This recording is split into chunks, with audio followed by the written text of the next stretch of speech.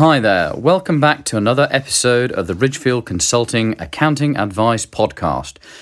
This one's going to be slightly different to the others. As some listeners will know, we assist many of our clients with R&D tax credit claims, alongside their other accounting needs to maximise the value we offer. I'm joined today by our Innovation Funding Lead, Bryn Richards. Hi there, Bryn.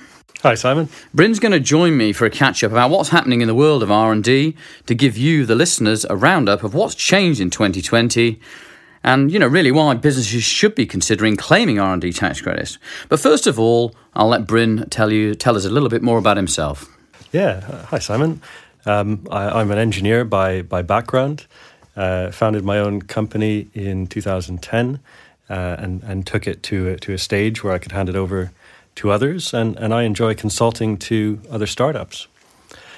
So R&D tax credits are a great way to help to fund innovative activity. It could be a bolt-on, something that we're trying to invest in our business as an operating business, or it could be a business in full-on startup mode. But it's a great way to potentially fund some investments in your future. Yeah, sure. And as I'm sure we'll perhaps come on to talk about other aspects that interact with that, perhaps like the grants as well. Well, I mean, as you say, 2020 has been a year of changes, really, in so many ways. And in terms of the R&D tax credits, I guess the first thing to say is we've really seen a lot of businesses looking into it and wanting to claim R&D tax credits in 2020. And I suppose one reason for that is it's been such a disruptive year. And in disruptive times, you're either investing in your business or potentially going down. So those kinds of changes and adapting business models and technology platforms to kind of the new world of 2020 has probably led to a lot of companies thinking more about their R&D spending. So yeah, I mean, I guess it's come back in the news now. Obviously, that the big B word. It's been the big B word and the big C word, and we had 3 years of B word, 1 year of C word, and now we're sort of coming back to a bit of B and C.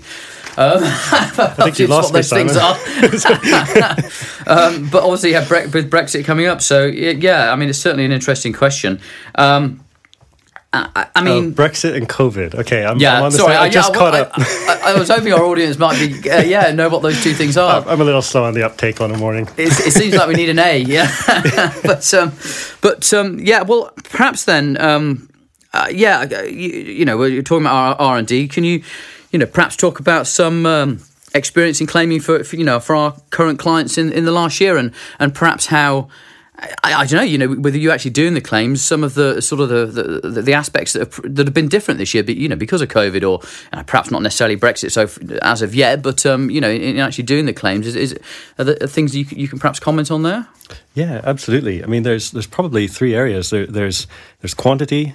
There's probably focus, degree of focus within the business, and also their funding sources. These are probably the areas where there have been some things to comment on in terms of 2020. So in terms of quantity, yeah, more people are claiming. I think more people are thinking about it.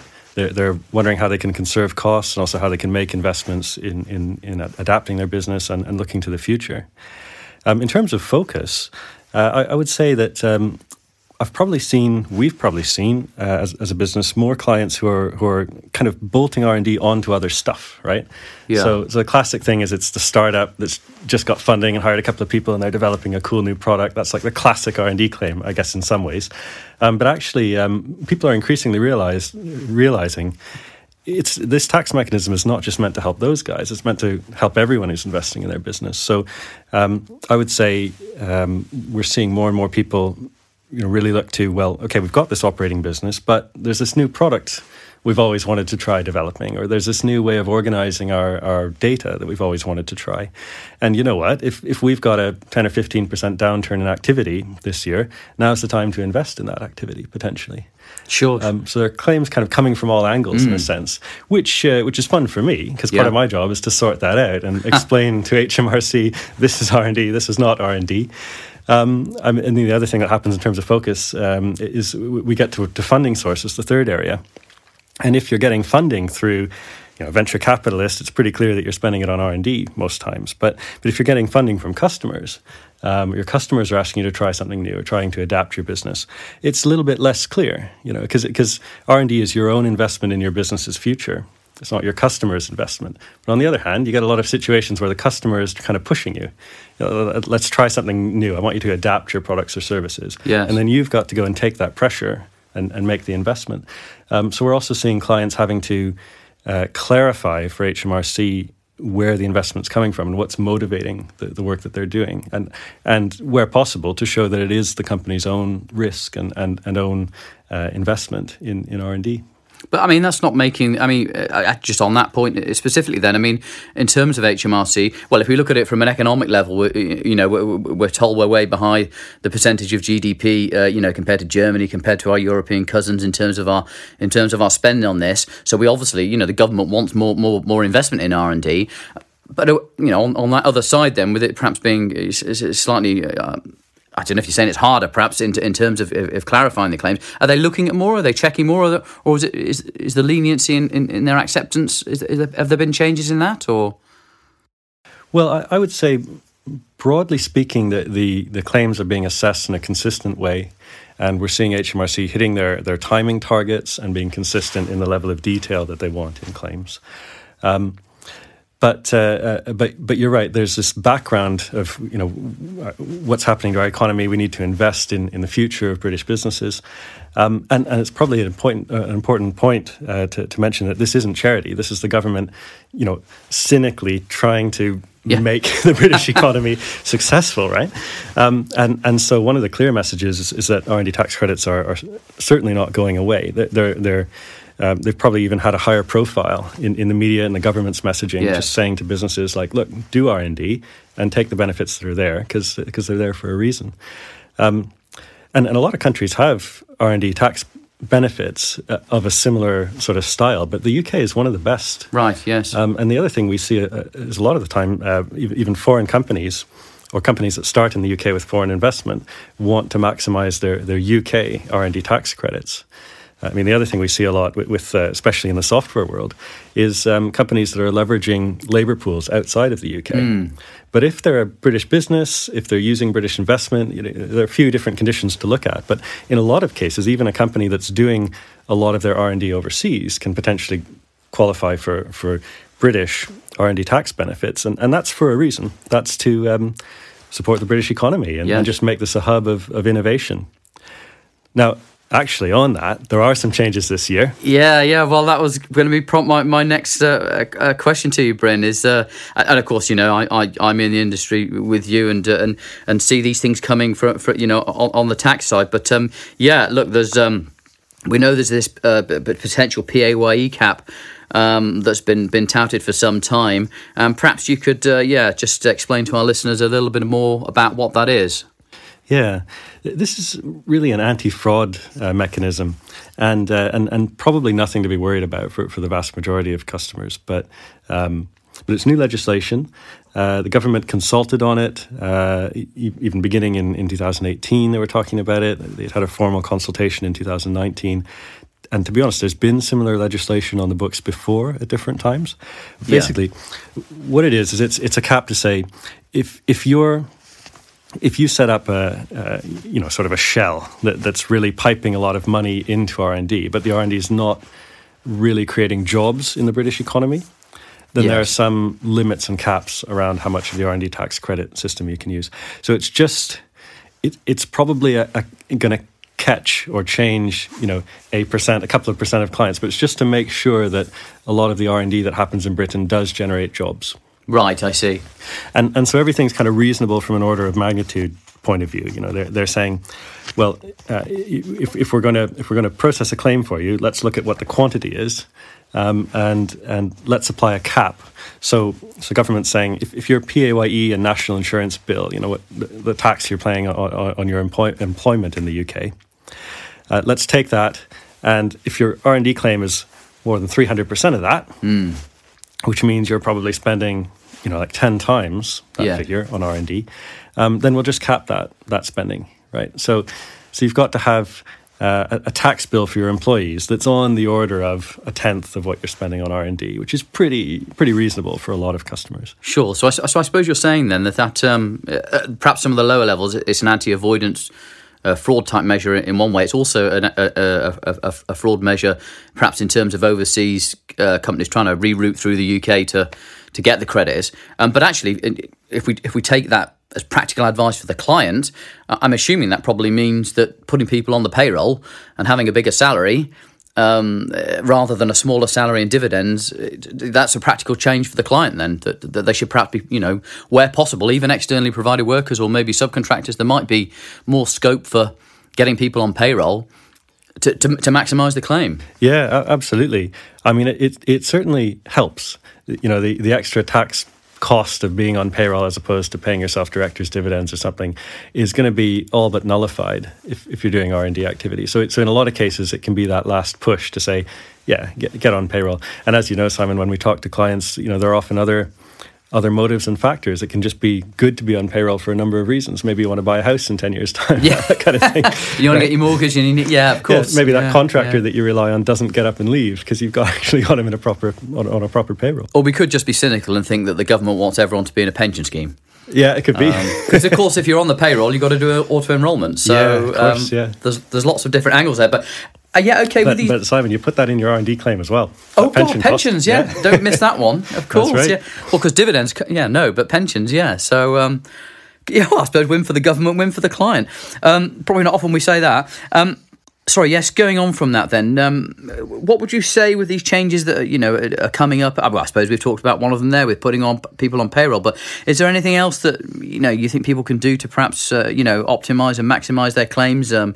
When we're working with them on R&D tax credits? Yeah, well, another change is that the so-called RDEC rate is going to be more generous. So the businesses that are not claiming under the very generous SME scheme, but claiming under this other tax scheme, are going to get a higher percentage back. And that could be either because they're a large business, or they could be claiming under that scheme because they're running grants. Yes, and that's something we'd always encourage clients to look at. Yeah, we did mention that at the start of the conversation, that there is always a huge overlap between grants and R&D tax credits. Definitely. So if a client has grant funding for their R&D, potentially this is very good news to get a little bit of a higher rate. But also, in terms of things to watch out for, with grants, you've got to look at how you compartmentalize things so that the grant isn't affecting too much of your tax claim down the line. Yes. And we've touched on the salary, the PAYE stuff.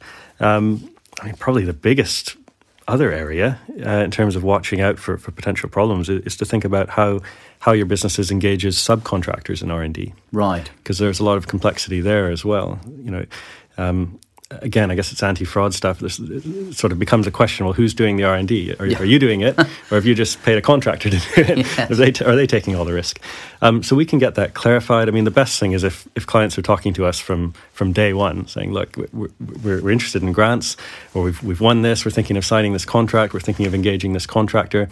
How do we just make sure we're not creating problems for ourselves down the line? Yes. Of course, we can always give that continuous advice and just keep everything correct and optimized. It's getting your ducks lined up, isn't it? And of course, there's the crossover sources of funding that we're not talking about, here with SEIS, EIS, and all of these types of things. So I think getting your duck lines up in that year 1, year 2, year 3 is strategically very important to, as we said. Well, I was going to say to these startup tech businesses, but we've already mentioned that it isn't just the startup tech businesses. So I was going to ask you, why do so many other businesses assume they can't claim them? Yeah, it's funny. I think part of it is businesses need to realize that they can make a claim based on a little project. They could have one guy working on something in 1 day a week, and that could be an R&D project. Might as well claim for that, right? Yeah. It's money on the table. But a lot of businesses, if their main business isn't R&D, they don't necessarily think of it. But we support people in construction, equipment hire, repairs, maintenance businesses. Even if the core activity isn't going to fit a tax definition of R&D, if these businesses are working to improve and invest in their future, then it could well meet a tax definition of R&D. Broadly speaking, the definition is you've got to be doing something technical, basically technical in nature, and you've got to be taking a risk. to create some new value that you might make money off of in the future, right? Yeah. So if you're doing anything in a business that's not just responding to immediate customer demands, and if it's technical in nature, there's someone technically qualified doing it, the output is quantifiable, kind of getting away from maybe the branding and marketing, but if your investments in the business are more towards capabilities, then it's potentially a very good fit for R&D, even if your main business is baking cupcakes. Yeah. I had two that always spring to mind with me that we have dealt with in the past, and one was a bailiff company that was that created a platform for it was a postcode thing, so lots of companies may use this now, but the type of technology for figuring out the best way to go around its routes in the day, and that qualified. And I think another one was an alloy wheel. A finish that was going on an alloy wheel, and you just wouldn't perhaps stop to think, this isn't space age, it's not NASA, it's just something that's forwarding a fundamental uncertainty, and you might as well have a look at it, come and speak to people like us and see if there's a claim there. Absolutely. Yeah, and even at the other end, you could have like a deeply techie business, and they've got grants to research cures for cancer and stuff like that. But maybe they're also storing some of their experimental results in a database, and they just reformat it, make it something that's more unique to them. Yeah. And suddenly you've got another little side project that they can just claim a benefit on that's totally separate from everything that's already grant funded. Yeah. So there are all these little opportunities usually lurking in the corners, right? Exactly it. So I guess, perhaps getting to wrapping up shortly now. If we could perhaps put you on the spot, Bryn, could we perhaps ask you for your top tips for business owners considering claiming R&D tax credits for the first time? Yeah, I would say first top tip is probably ask the questions early. Get the advice early. Yeah. Just to put your hand up, let some professional know that you're thinking of doing this, and they'll just flag up any potential big problems, or just make sure that you've got things on the right path for a claim. I'd say also keep records, right? So tidy accounting, please, and just if we ask you what that employee was doing last November, hopefully you've got some kind of way of remembering, right? And then lastly, just I suppose take advantage of the scheme. It's there to encourage a little bit of risk and a little bit of investment in the future. And yes, if that can be beneficial to the business, and then you can also on top of that get something back for the risk you've taken, then I'd say just keep it in mind. Is probably the third tip.